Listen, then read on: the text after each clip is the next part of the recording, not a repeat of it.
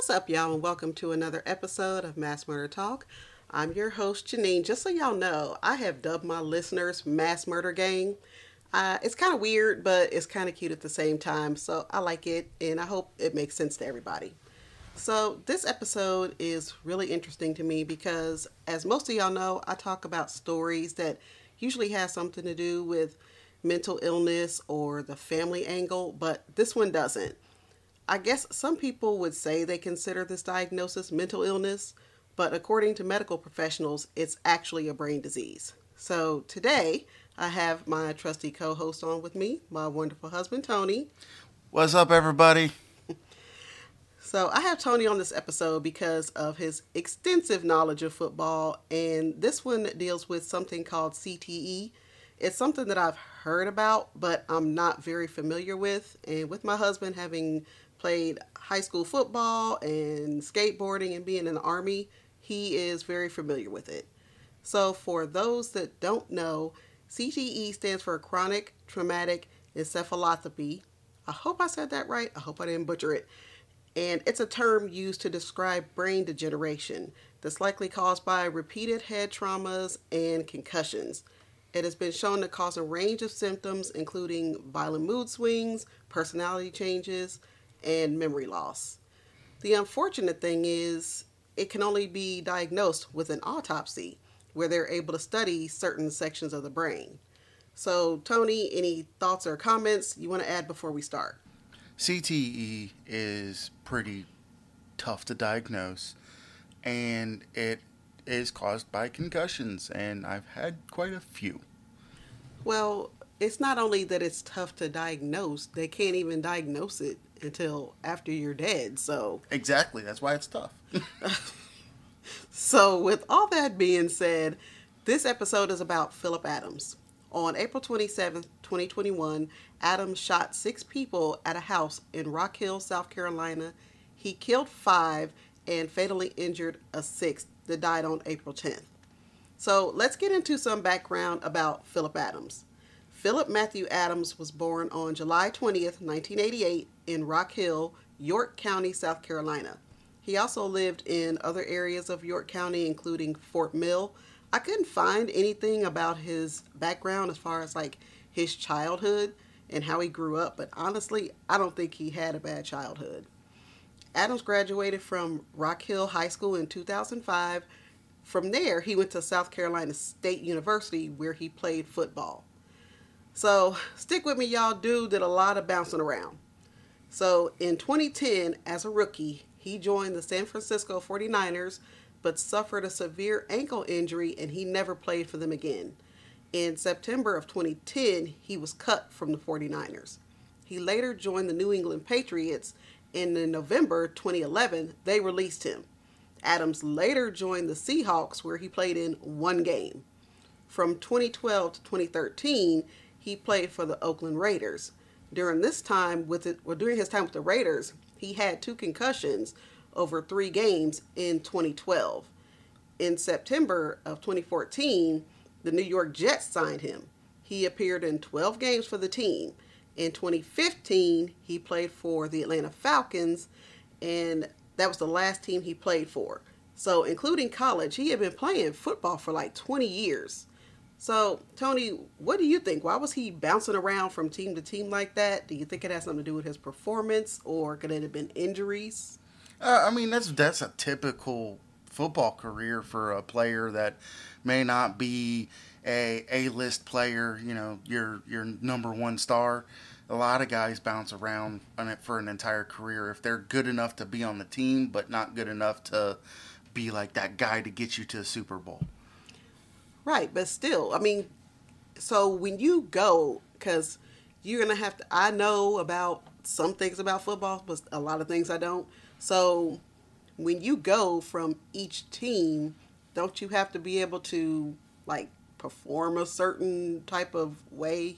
Yeah, performance is a big key, but you can look at players and you'll get a veteran that's been playing for 10, 15 years, and a team will put him on a team just because he's a veteran and he's a good leader.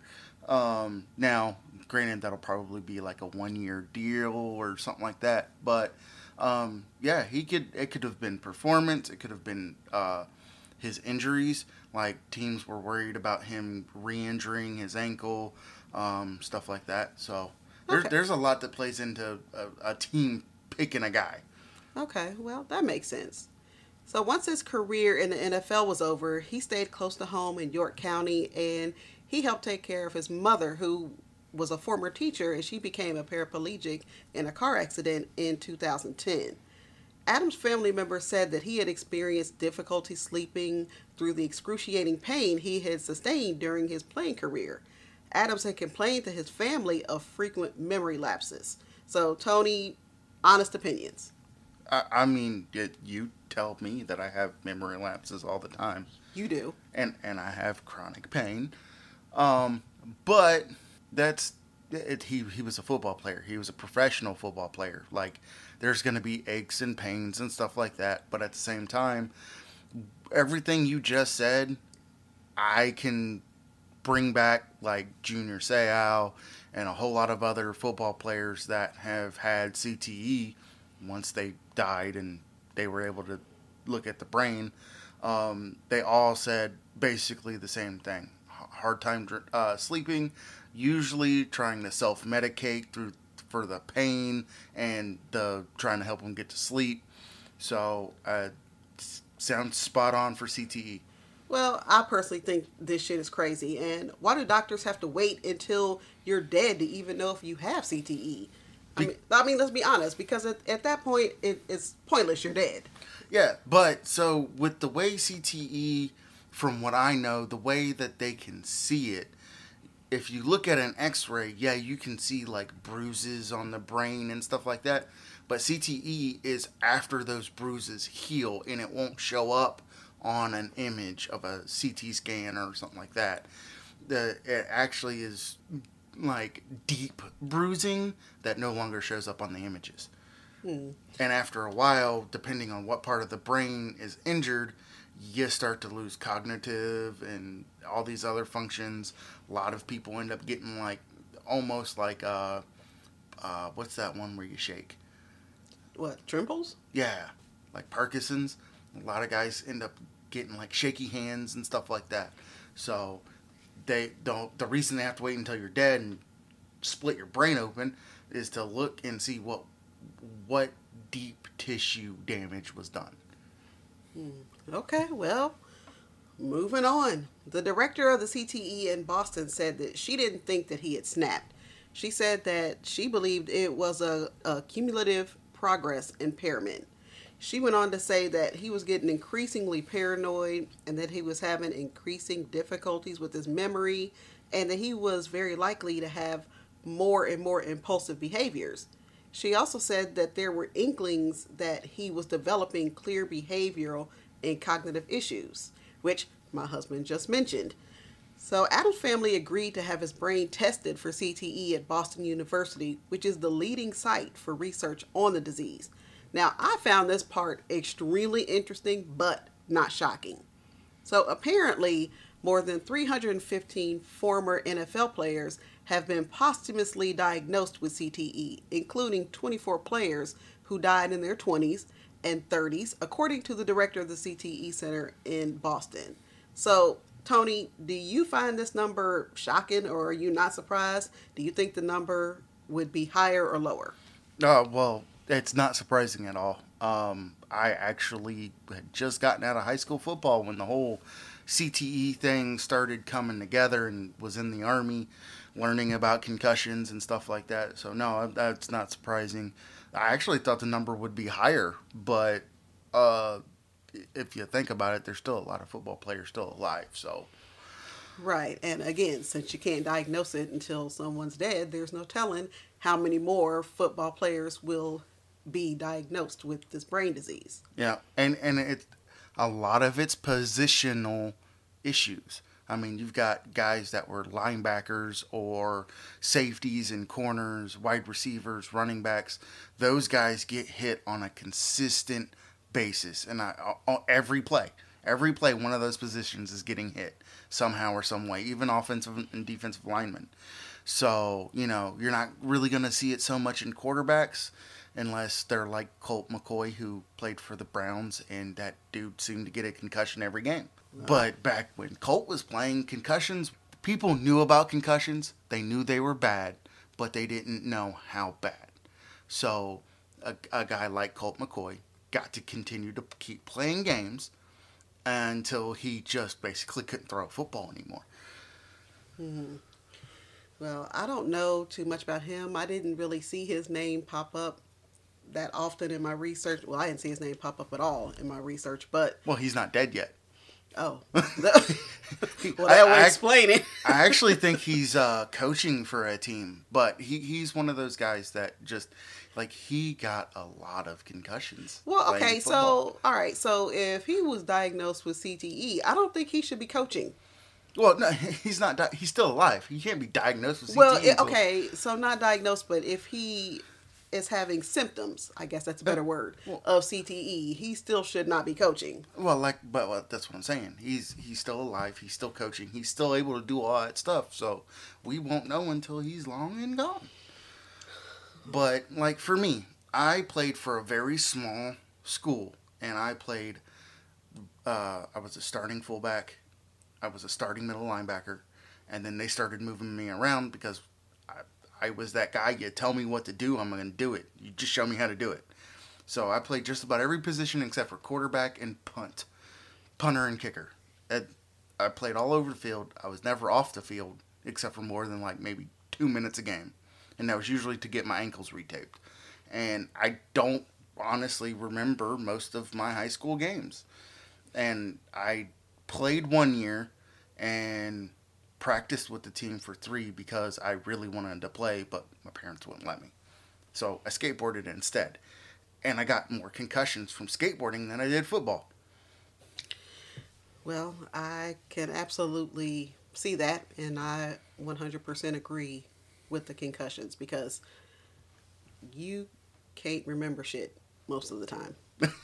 Well, and it's not just football. Like, I don't want people to hear this and freak out and be like, well, my kids are never playing football. I'm going to have them play soccer. There's been a study done that soccer players bouncing the ball off of their head Yeah, I heard about that. actually causes a higher chance of having CTE because it's not a full blown concussion. It's like a miniature concussion every time it bounces off your head.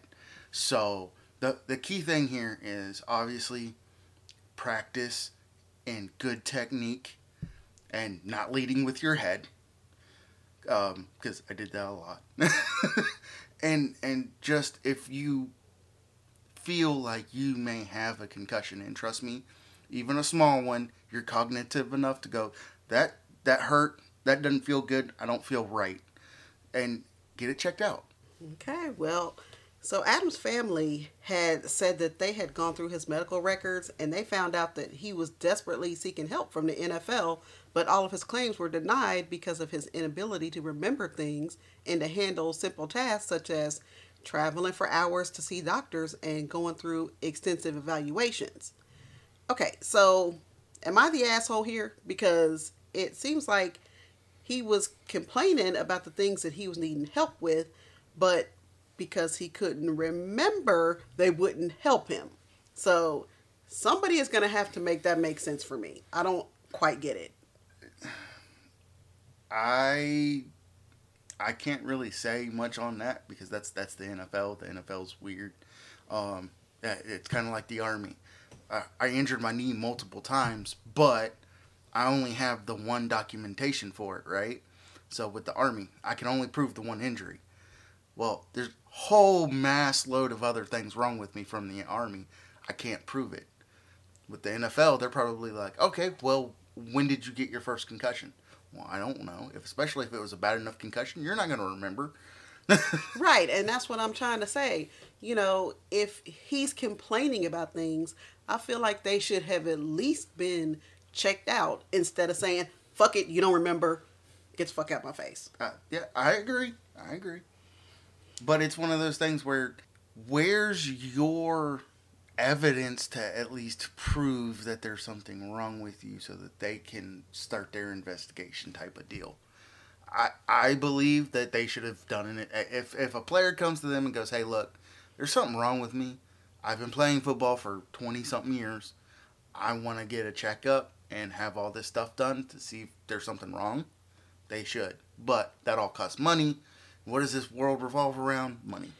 Well, I mean, and now that I'm thinking about it, it's not even so much that. If his family knew that he was having, certain issues and that he couldn't remember and was having memory lapses and stuff like that, why wouldn't they go with him to certain appointments? Or instead of, the doctor telling him, you need to go here or you need to go there, maybe the doctors should have reached out to some of his family members and be like, hey, you need to make sure that your family member makes it to, X, Y, and Z. Because if you're telling somebody who doesn't remember anything, hey, I need you to go across the street and get the mail, and 5 minutes later, they don't remember what you said, that's a problem.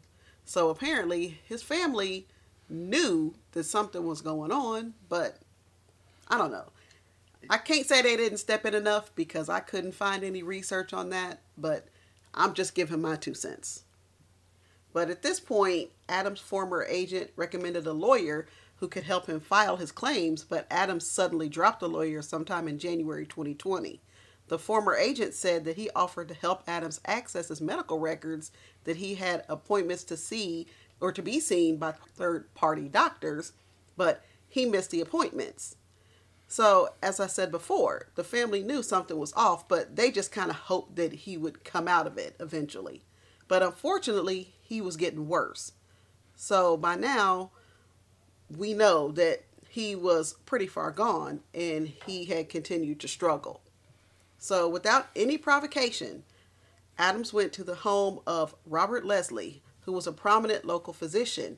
Adams shot and killed Leslie, his wife Barbara, two of their grandchildren, 9-year-old Ada and 5-year-old Noah. Adams also killed two HVAC technicians who were working on the Leslie home, James Lewis and Robert Shook. During the shooting, Adams used two firearms, a .45 caliber and a 9mm. Police later found Adams with a self-inflicted gunshot wound. And then after everything had calmed down, they recovered more than 20 weapons in Adams' home. So apparently he was able to obtain these weapons before he kind of lost it, I guess. I don't really know a better way to put it.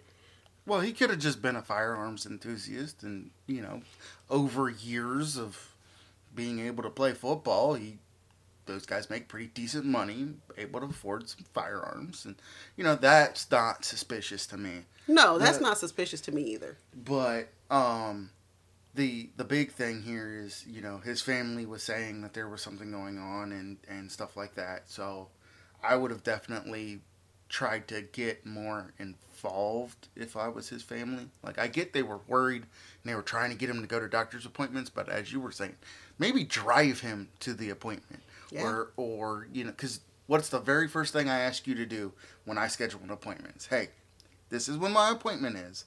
This is what time we have to be there, and can you go with me? Yeah. And while we're in the doctor's office, I'm always looking at you for, did I miss anything? Did I tell you I had a question that I forgot? Or am I forgetting something? And you'll always ask the doctor a question, and I'm like, see, I didn't even think to ask that. I think that's a man thing.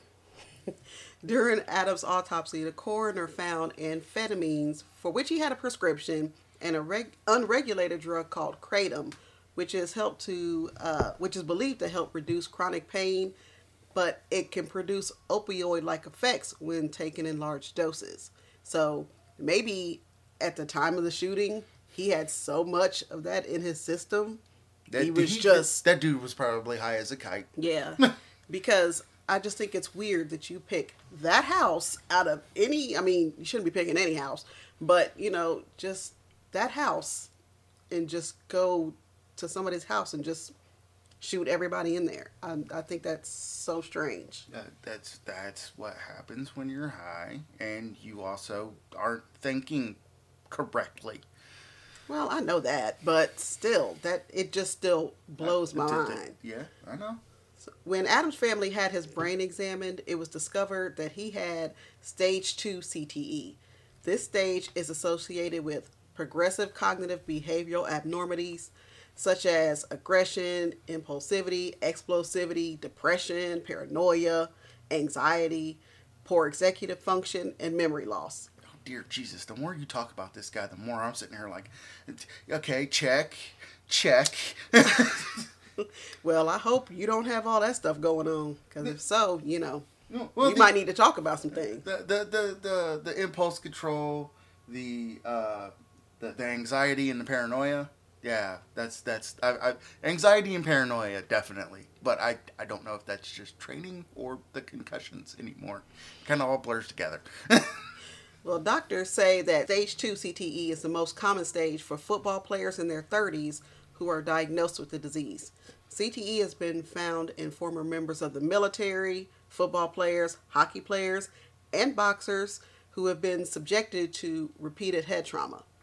Unfortunately, it is not known exactly what causes CTE, and there is no cure.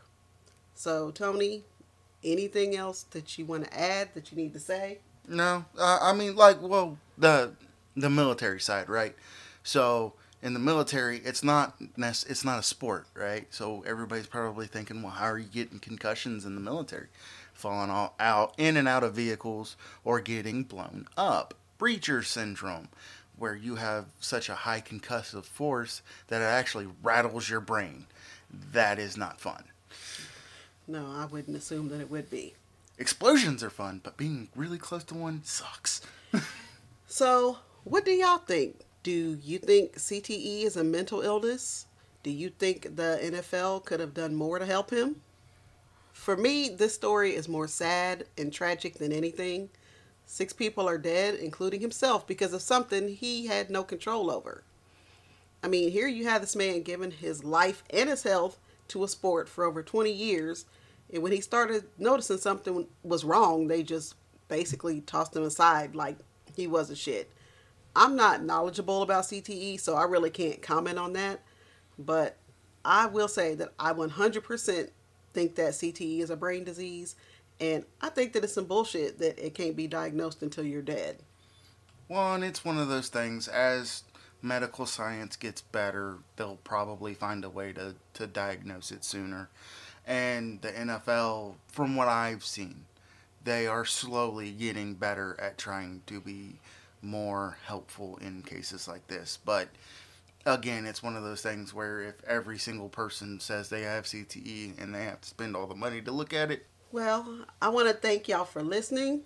I want to thank my husband Tony for his knowledge and input. And for those of you who don't know, I'm working on my website. Yay! And I will be doing YouTube videos soon. They will be voiceover videos where I will show pictures, video clips, locations, and go over more poignant details. So I am really excited about that.